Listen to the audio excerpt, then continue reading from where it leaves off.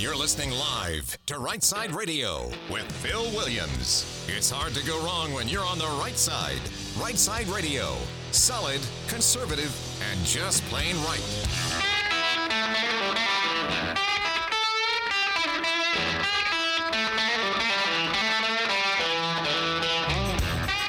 Alabama's syndicated news talk leader, Right Side Radio. Phil Williams here live in the Right Side studios, man. The local, the state, the national, sometimes the international. We cover down on all the issues, and like that dude just said, solid, conservative, and just plain right. All right, well, it's hour number 2 for today, and we're going to head now to the call-in line. So we got our friend Jeff Poor on the line, executive director at 1819 News, and also, by the way, the host of the Jeff Poor Show on FM Talk 106.5 down in Mobile. And glad to have him with us. Jeff Poor, how you doing, brother?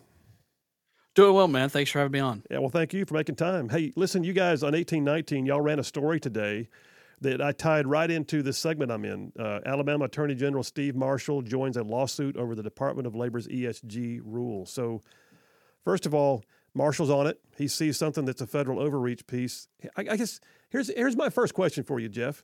Is it just me, or do we see more federal overreach in the Biden administration than perhaps we've ever seen? I think it really the straw that broke the camel's back, if you will, was the whole COVID experience. And using COVID or using federal funds or any strings attached to federal funds as a way to push the vaccine. I mean, the not really a very unprecedented act, was ruled constitutional by the courts.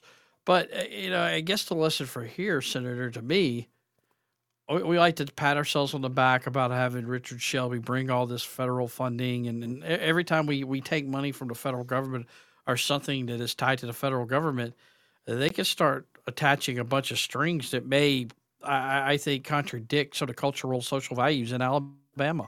Well, I totally agree. In fact, I've got a story that I hadn't even had a chance to get into yet that I guess I'll just go ahead and reference now. And it's an older story. It came out in the middle of last year. I got a piece off of NBC News.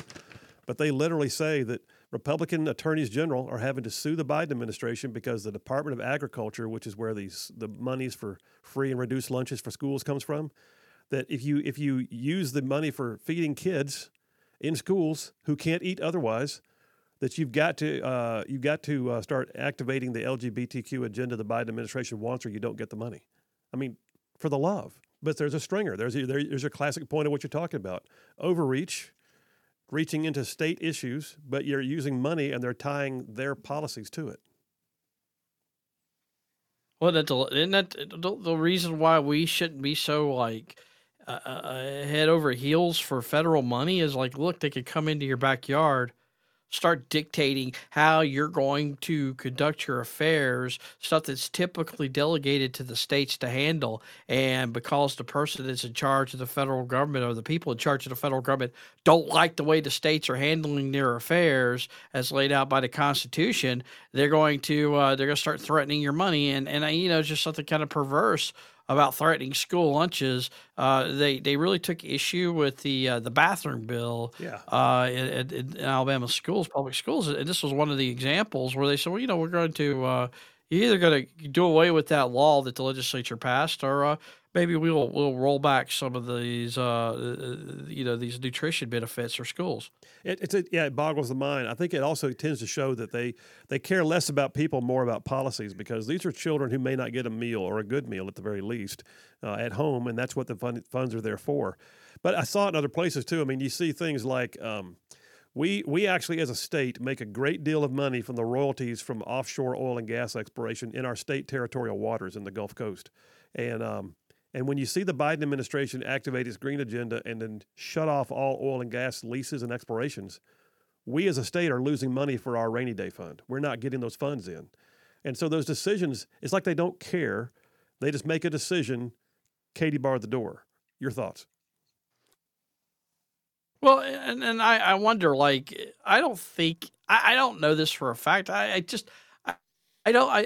If Joe Biden, we had to ask him, he probably is a global warmer and believes in anthropogenic climate change and whatnot. But it seems like what this really is a way to pay off the green community for his election. And it goes to that. It goes to the Keystone Pipeline. It goes to other leases around the country. It's like they're having to repay some kind of favor that got them elected. It was a policy they instituted, and I know we talked about it during the campaign. We saw a bunch of discussion about it during the Democratic primary, but it was something that really was not, when Biden assumed the presidency, he didn't talk about it like we're going to do this.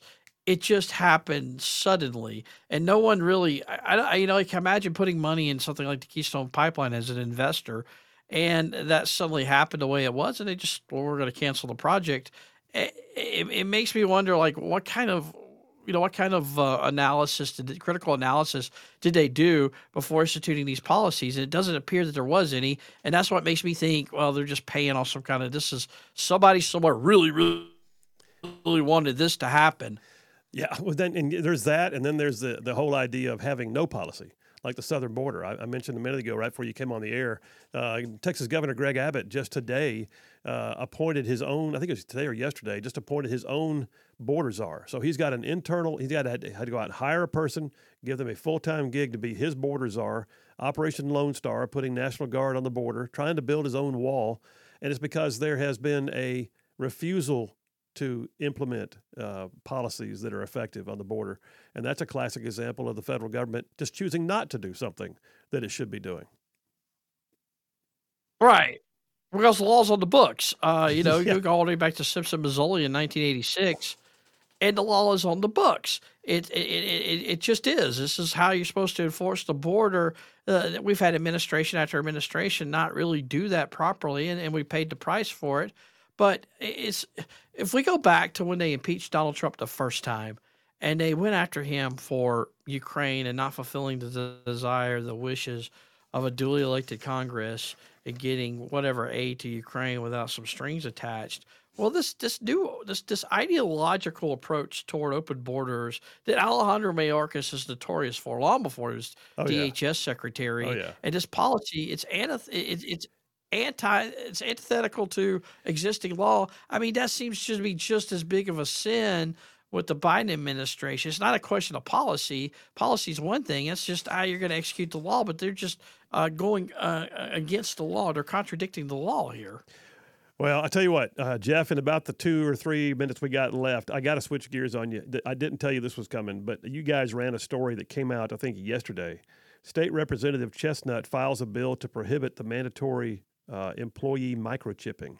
Did you dig into that story yourself? I know Craig Monger is the one who wrote it, but that's a creepy story if you get down to it. And I don't know if you had a chance to dig into it yourself, but I'm looking at it thinking that's a Democrat supporting a bill that I really like, because there better not be any mandatory microchipping here in the state of Alabama.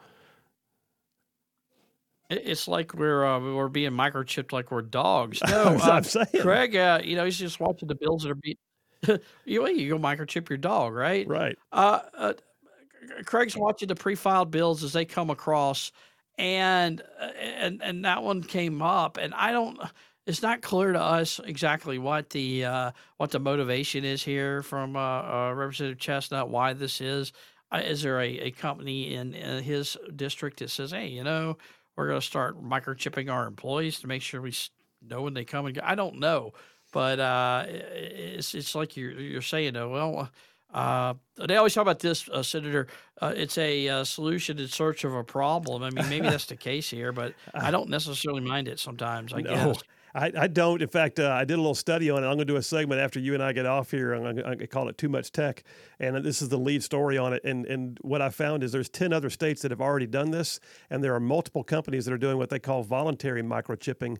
So you can they can tell where you are at work. You can use your microchip in your hand to get food at the counter in the cafeteria and open your doors and even tell you how to activate your computers. And I'm just saying, big fat no to the mark of the beast is where I'm at on this thing. I don't want to see it.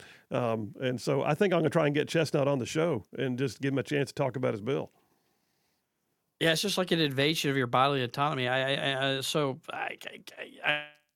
I'm pro bans on prohibitions on people being microchipped like I do my 2 golden doodles. All right. Well, hey, listen, Jeff, I appreciate you. Tell them where they can find out more about 1819 News or your own show if you want to. Go ahead and tell them. 1819 News is easy, 1819news.com. Sign up for the newsletter.